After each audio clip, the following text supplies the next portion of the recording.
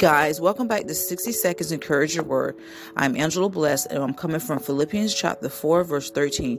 I can do all things through him who strengthens me. Amen.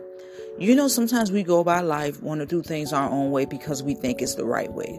We don't want to listen to anyone, and sometimes we develop the pride issue in our life. But God tells us in Philippians chapter 4, verse 13, I can do all things through him who strengthens me. The one that strengthens us is God, Christ, Jesus.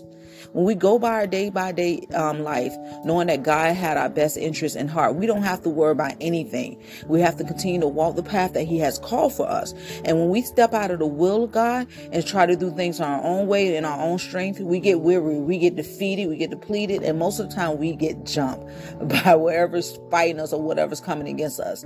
You know, I know things are going on right now we don't understand, but listen to me, when you trust in God and what he has for you, you will never go wrong. You can do all things through Christ who strengthens you. Amen.